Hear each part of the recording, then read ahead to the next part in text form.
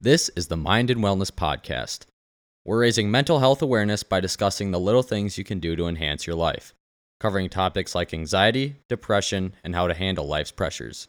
With your hosts, Scott Quinnell and Jennifer Herman. Together we will show you how to improve your mind and wellness.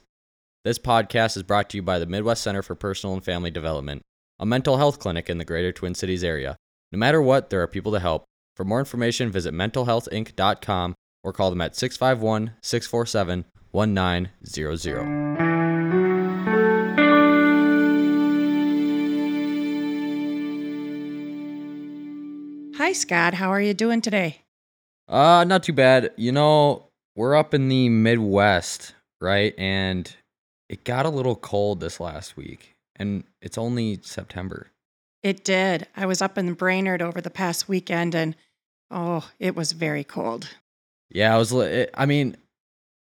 my rule of thumb is that if it gets too cold before Halloween, it's going to be a nasty winter.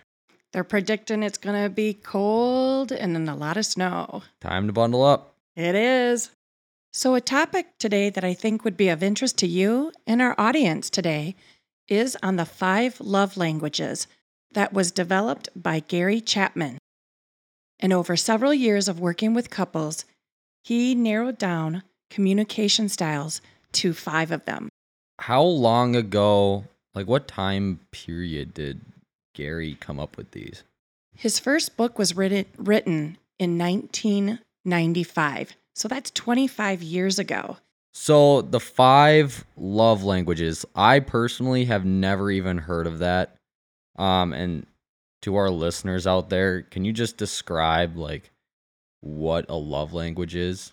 I definitely will be getting into those. So I'll just rattle them off and then we'll go into detail more of them. Affirmation, quality time, gifts, acts of service, and physical touch. And so this is kind of the 5 things that you just listed, these are kind of how 2 people in a relationship express love, right? How they express and receive love.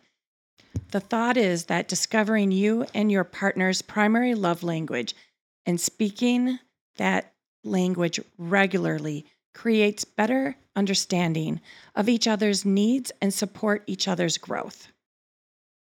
All right, so let's just dive into number 1 and just talk about the first one. You said the first one is words of affirmation. What is affirmation? How do you express that to one another? So this is verbal or it can be written. It's the I love you. It's the compliments. It's the words of appreciation, encouragement, validation. So it's like when you were in high school and you would slip a little note to your crush. Yes. Right? Would that kind of count? That would count. Yep. It's also, let's say, you're going to have a presentation for the day, and your partner sends you a text and says you're going to knock it out of the park. You're right, like a good luck text, I'm cheering for you. Yes. And then, so number 2, you said quality time, and I feel like that one is kind of self-explanatory, kind of something where it's just spend time with one another. But, do you want to just elaborate on, the quality part? It is. It is undivided attention. I think that's really the key of it. You're making eye contact. You're not being distracted by the outside world. You're not spending a lot of time on your phone texting. You're engaging in an activity that your partner enjoys with you. You're doing it together. So, what do you do? What's an example of something that is personal to you? I have some ideas that I do with my girlfriend, but what is something that you and your husband do? So our number 1 quality time that we do together is golfing. So my girlfriend has never gone golfing before in her life, but earlier in the summer I had taken her to the driving range. Oh, really? And then lately I had transitioned to disc golf. Mm-hmm. And we actually picked up disc golf very fast. There's a little course just right around where we live, and we just huck some Frisbees around and Okay. maybe keep track of score. I mean, you don't even have to do that. You can just hang out and do the activity together. That's quality time. Quality time was number 2. And then number 3 was, I feel like this one's self-explanatory. Yes, that is receiving gifts. And that is, it's a tangible item. But the key with this is it's just not getting the item. It's the whole process. It's the thought that counts. It's, oh my gosh, somebody actually thought about the gift, went out and picked it out. And then it's when you're actually going to receive it. She thought of when to present it. And it doesn't even have to be like a special occasion. Would you say that it's more meaningful if it's not a special occasion? Yeah. Like, for instance, if there's a kitchen gadget that could really make a difference on something that you like to make and your significant other knows about this, you've mentioned it, I could really use this hand mixer. And one day they go out and get it for you. And they don't wait for your birthday or for Christmas or a holiday. They just go out and do it. You don't even have to wrap it. I mean, it just could be like something that you know that they want, but they don't have the time, or they don't really even think about going out and getting it for themselves.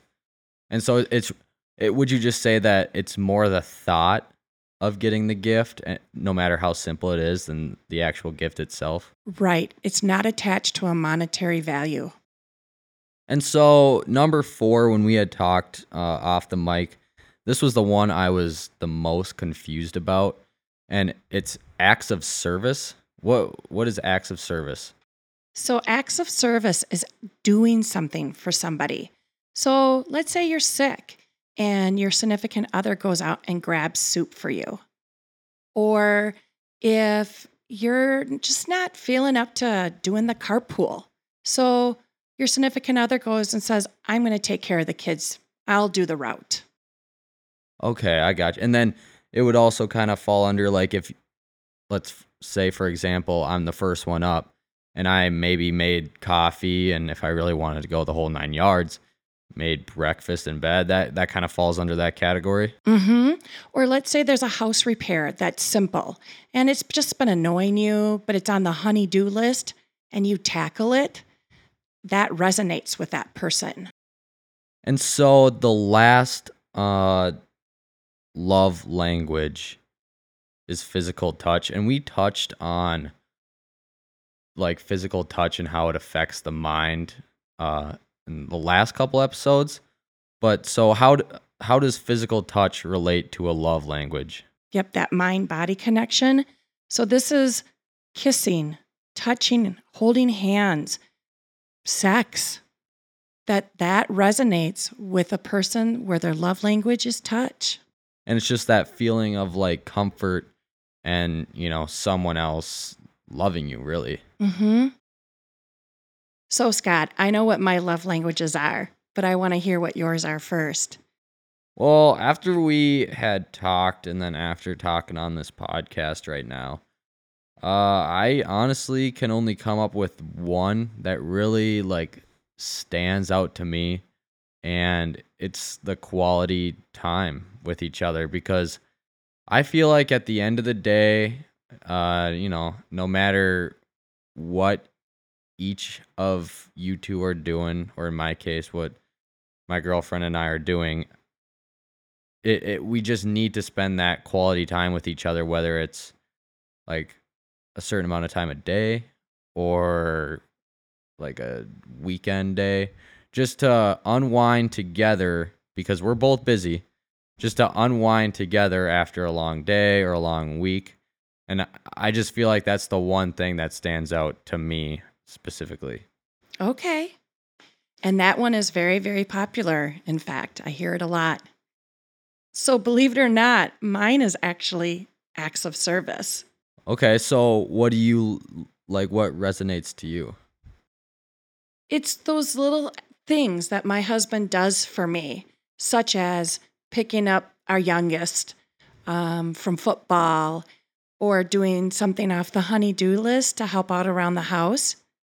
And so, to our listeners out there, I actually have met your husband before. And from what I know when I have met him, he's a pretty handy guy. He is. So, like, if anything breaks around the house, I mean, is he usually on it pretty quick? He is. He is. And it is very much appreciated. Yeah, it's a very nice thing to have, you know? He's pretty handy and yes, very much appreciated. So my second love language is actually words of affirmation. Okay, so what about that do you like? So I really do like my husband saying, I love you. I appreciate you. That really resonates with me. It kind of just, like, does it give you, like, a sense of, like, comfort? It does. It warms me. And it makes me think that he's thinking of me throughout the day. And so the example I gave earlier, where if I'm giving a presentation and he will text me in the morning because he'll get up before I do The and crack of leave. dawn. Yep. And he'll say, you're going to knock it out of the park, or I love you. I'll see you at the end of the day, or I'll check in with you after your presentation. That's just, I just get chills just thinking about it the now. goosebumps. I do.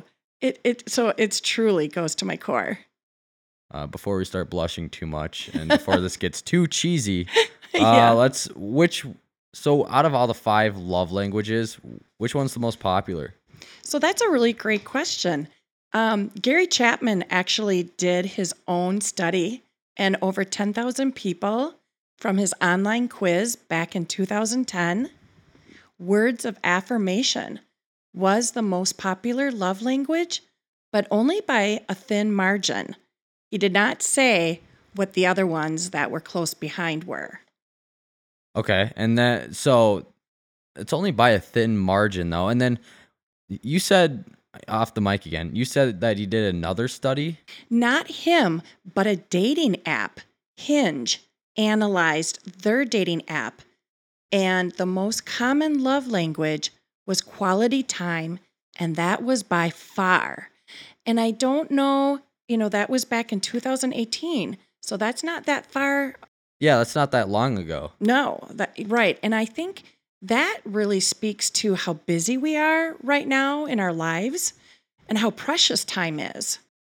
We're only going to get busier. I mean, with social media expanding and more responsibilities coming up within each job field, I mean, time is just going to get more and more precious. So I do have one question just about the 2 different studies. So you said Chapman, he did a study in 2010, but then the next study wasn't done until 2018. Mm-hmm.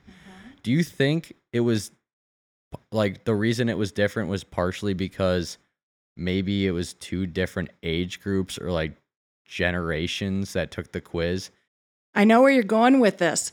And, I certainly have no expertise to say for sure, but my personal opinion and based on what I see in the clinic, I would definitely say there's a correlation with that the generation that we see now, millennial XYZ, definitely.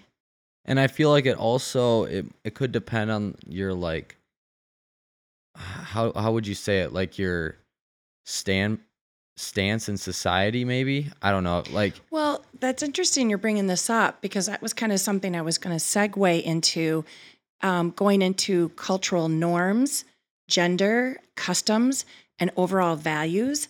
And that shifts throughout the world and also social economic status. So one of the things to think about is what is prevalent in Western civilization is less common in non-Western cultures. So I'm going to give you an example. In South Asian culture, praising somebody directly is not well received. But if you were to give them a compliment through a third person, and then it comes back to them, like through the grapevine, that is really well received. tell me if I'm on the same page, but is the reason that that is the way it is because if somebody gave somebody a compliment directly to their face, do you think the person that received the compliment might have taken it as more of like a petty remark? It's a really good question, and I haven't studied enough about Asian culture to know, but it could be something about being uncomfortable with getting that direct compliment. Like not knowing what to say. Yep. Or just knowing that you think enough of me to share it with somebody else, and then it circles back. And then another cultural difference is affection. In other parts of the world, physical touch and that display of affection is not socially appropriate, but it is in Western culture. So a couple other things to be mindful about with the love languages is that your love language can change over time.